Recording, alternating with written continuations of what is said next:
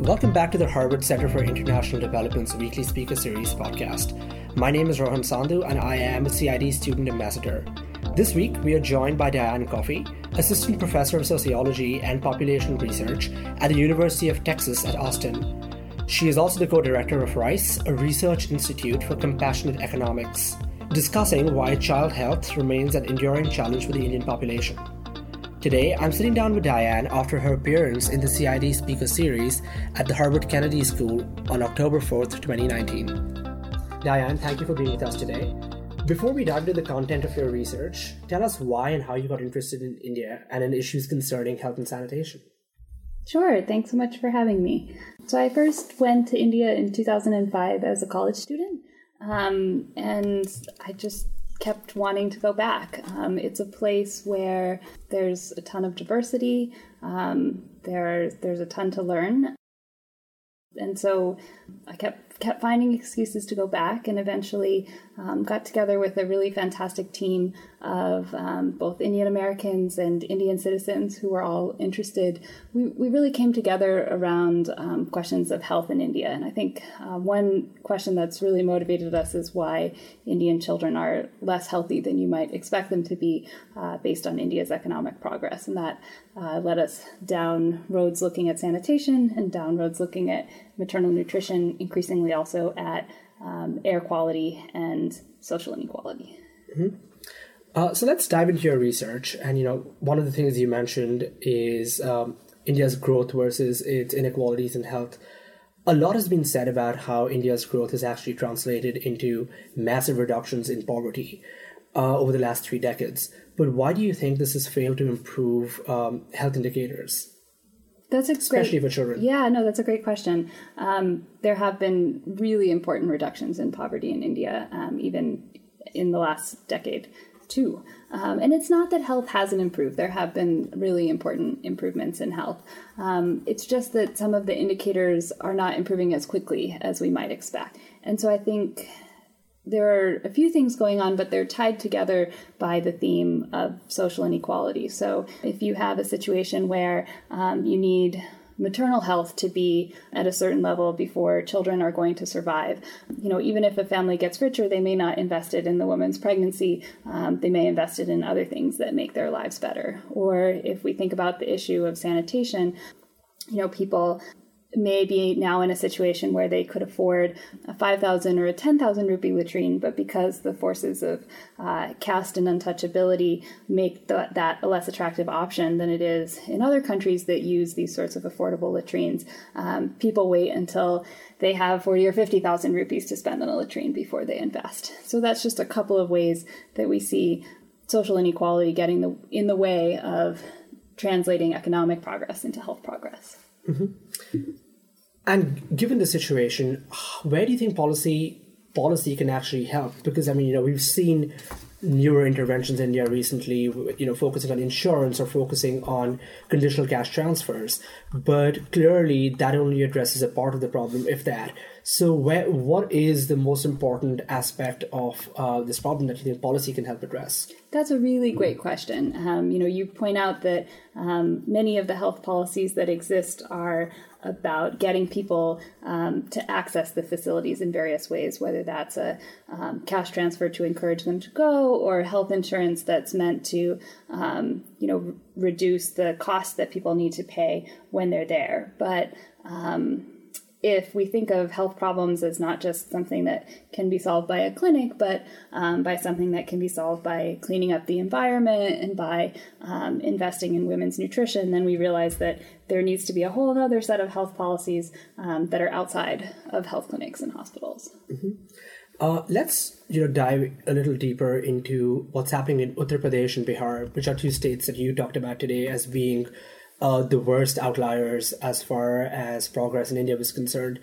Maybe pick one of those states and tell us, the 2 or 3 things that are happening there that concern you specifically with this problem. Yeah, so an issue that I've thought quite a bit about and worked on quite a bit is that of neonatal mortality in Uttar Pradesh in particular. So this is the fraction of babies who are born alive who die in the first month of life.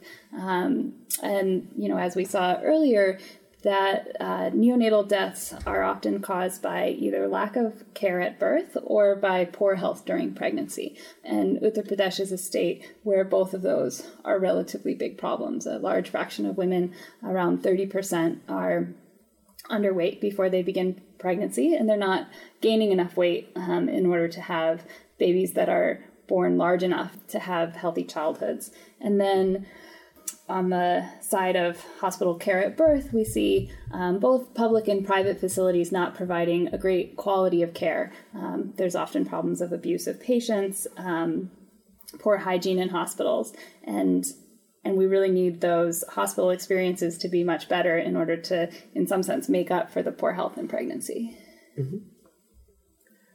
So I want to also shed some light on some of the good findings you found. We were just talking about how there actually might be some good news in terms of the survival of baby boys versus baby girls in India. Tell us a little more. What are your latest findings on this front? Great, yeah. So the National Family Health Survey is India's demographic and health survey, and it was last done in 2015. And so there have been 3 prior demographic and health surveys, starting in 1992. And in each of those 3 prior surveys, under 5 mortality was higher for girls than it was for boys. And this is something that's a bit surprising because in other developing countries, boys actually have higher mortality rates than girls because girls are more biologically robust. And so the fact that we were seeing girls having higher mortality rates than boys is indicative of severe discrimination against girls, neglect, not feeding them as much, not taking them to the hospital when they're sick.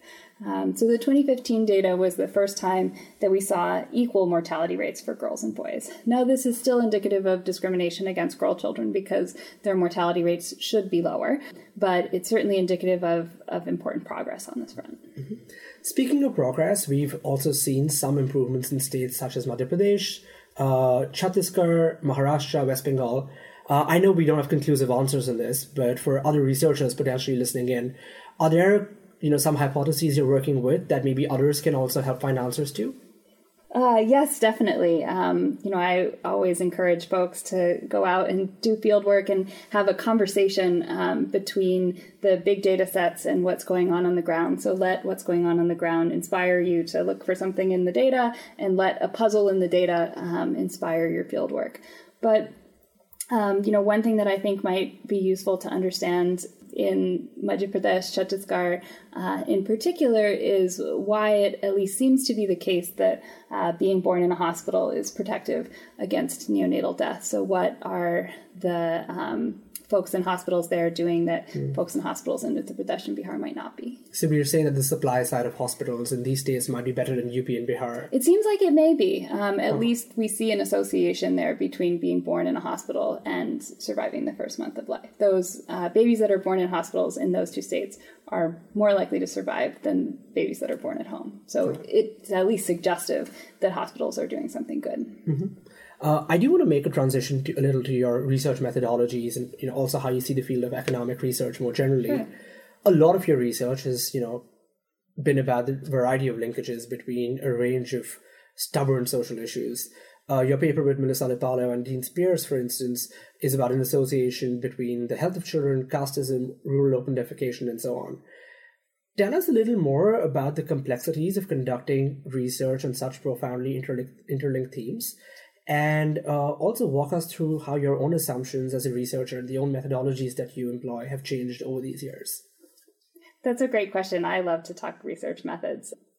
So I think that part of the strength that we have as a team at Rice, Research Institute for Compassionate Economics, is that we have people from lots of different backgrounds across the social sciences. So people who are really skilled at collecting survey data, people who are skilled at analyzing large data sets with causal identification strategies, others who are excellent at doing face-to-face interviews. Many of us have also spent months on end just observing what happens in villages. And so when you sort of put all of these methodologies towards a question like, why do people in India continue to defecate in the open when they can afford a latrine? You're able to get at an answer that's really a broad answer and a broader understanding than you could get if you just picked one of these methods and pursued it that way. Mm-hmm. And also a lot of these concern, some very cultural sensitive areas. How do you keep this in mind whilst conducting such research, while surveying such people? And how does this align with what you're trying to do with RISE? Great. So I'll start by talking about what sort of sensitivities one needs when actually collecting data. So in a lot of our work, we've asked people about their defecation practices, whether they use a latrine or whether they don't. And so very often we'll have a surveyor, maybe an upper caste person from an urban area asking this question. And so the person needs to be trained and sensitized that, you don't go wearing your rings. You may not give your last name when you introduce yourself to the person you're going to be interviewing. All things to try to decrease the social distance between the person who's asking the question and the person who's answering it.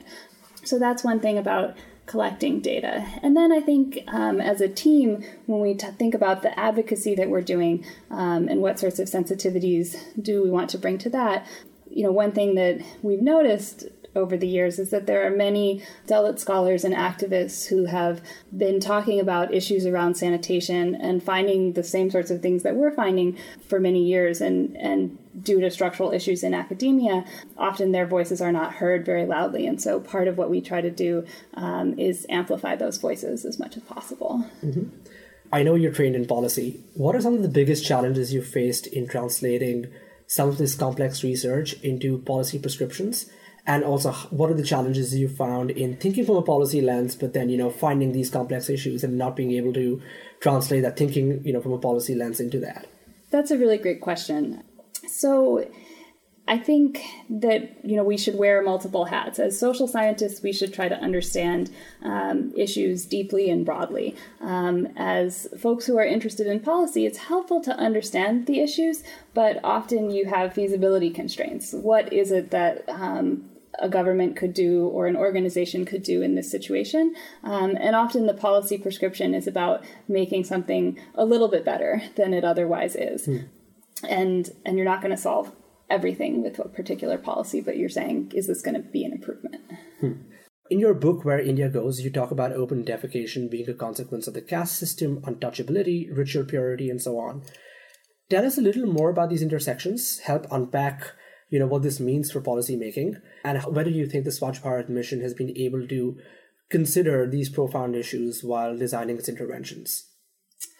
So I was surprised, like many people were, when the Prime Minister stood at the Red Fort and announced that sanitation and increasing latrine use was going to be a policy priority of the administration. And I think that there's much to applaud about a central government in India saying we really need to focus on this issue of sanitation. Unfortunately, it's really tough to work on sanitation in India. So what we were showing in the book is that unlike most of the rest of the developing world, where people can, build a socially acceptable latrine for, say, 5,000 rupees, that turns out to be not an acceptable option to many rural Indians. So the way that rural sanitation technology works is it's on-site. You would dig a hole, line it either with rings or with bricks, defecate in the hole, and eventually it will fill up. And so that pit will need to be emptied. And in places that don't have a history of manual scavenging and untouchability, it's relatively straightforward for somebody to either do this him or herself or hire another person to do it.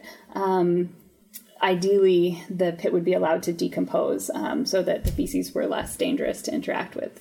Often, both in India and in other countries, they're not. But nevertheless, it does provide health benefits that people are using latrines in the first place. Unfortunately, in rural India, people associate that act of emptying a latrine pit with manual scavenging and the worst forms of social exclusion for Dalits. And so the sorts of affordable latrines that the Swachh Bharat mission was looking to pay for and that are often built through contractors are not socially acceptable to people. They want to build expensive latrines with these large underground tanks that either never have to be emptied or can be emptied by a machine. So the Swachh Bharat mission, it had a really, really big challenge. So I'm lucky enough to be part of a team that did longitudinal survey, meaning it revisited households in 2014 and 2018, really right over the period that Swachh Bharat was operating. And so we were able to see pre-SBM that about 70% of folks in the 4 states that we were studying, Madhya Pradesh, Rajasthan, Bihar, and Uttar Pradesh, defecated in the open. By 2018, there were big impacts of the SBM. That 70% had been reduced to about 45%. This was much faster than open defecation had been reduced in the past. This was mostly driven by latrine construction, so latrine ownership increased from a little bit less than 40% to about 70%. One interesting thing that we found was that there was not a change in the percent of people who defecate in the open if they had a latrine. So amongst latrine owners, open defecation was about 25%, both in 2014 and in 2018. I'm hopeful that there'll be another post-SBM sanitation policy to address the remaining open defecation. I'm concerned that the fact that many local officials have used coercion and threatened people's public benefits in order to facilitate latrine construction may have adverse consequences for future sanitation policies. A question across all of your research. What are the big differences you see between the interplay of these different social and cultural factors between rural India and urban India? Is there a difference? Are there similarities? There are both differences and similarities, that's right.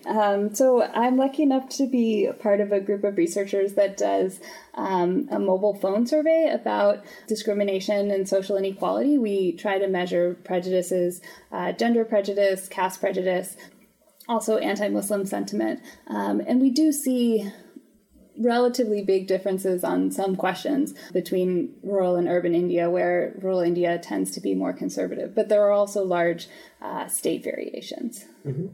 Finally, what are your current research priorities, and what are the next steps you and your team is undertaking in terms of advancing the cause of compassionate economics, as you call it? Thanks. So just because, we were talking about it on the last question, I'll talk a little bit more about where we're hoping to go with our mobile phone survey. So this survey, which we called SARI, Social Attitudes Research India, it's a partnership between RICE and my colleague Amit Thorad, who is at JNU, a university in Delhi. And so there, what we're trying to do is measure social attitudes over time. And we're hoping that casteism, sexism, patriarchy will see these things declining. And we're also considering the idea of having other researchers contribute to the survey. So if there's something that you're interested in and you want a representative sample of adults, and it has to do with social inequality, please consider taking a look at our website, riceinstitute.org. The data tab has all of the data sets from SARI and the longitudinal study on sanitation that I was telling you about, free for download. And if you get in touch, we may just be able to put a question on a future survey. Great. Thank you, Diane. Okay. As Diane said, you can find more information about her work at UT Austin and RICE at riceinstitute.org. And to learn more about CID's research, events, and upcoming speaker series seminars, visit us at cid.harvard.edu. Thank you for listening in, and we'll see you back next week.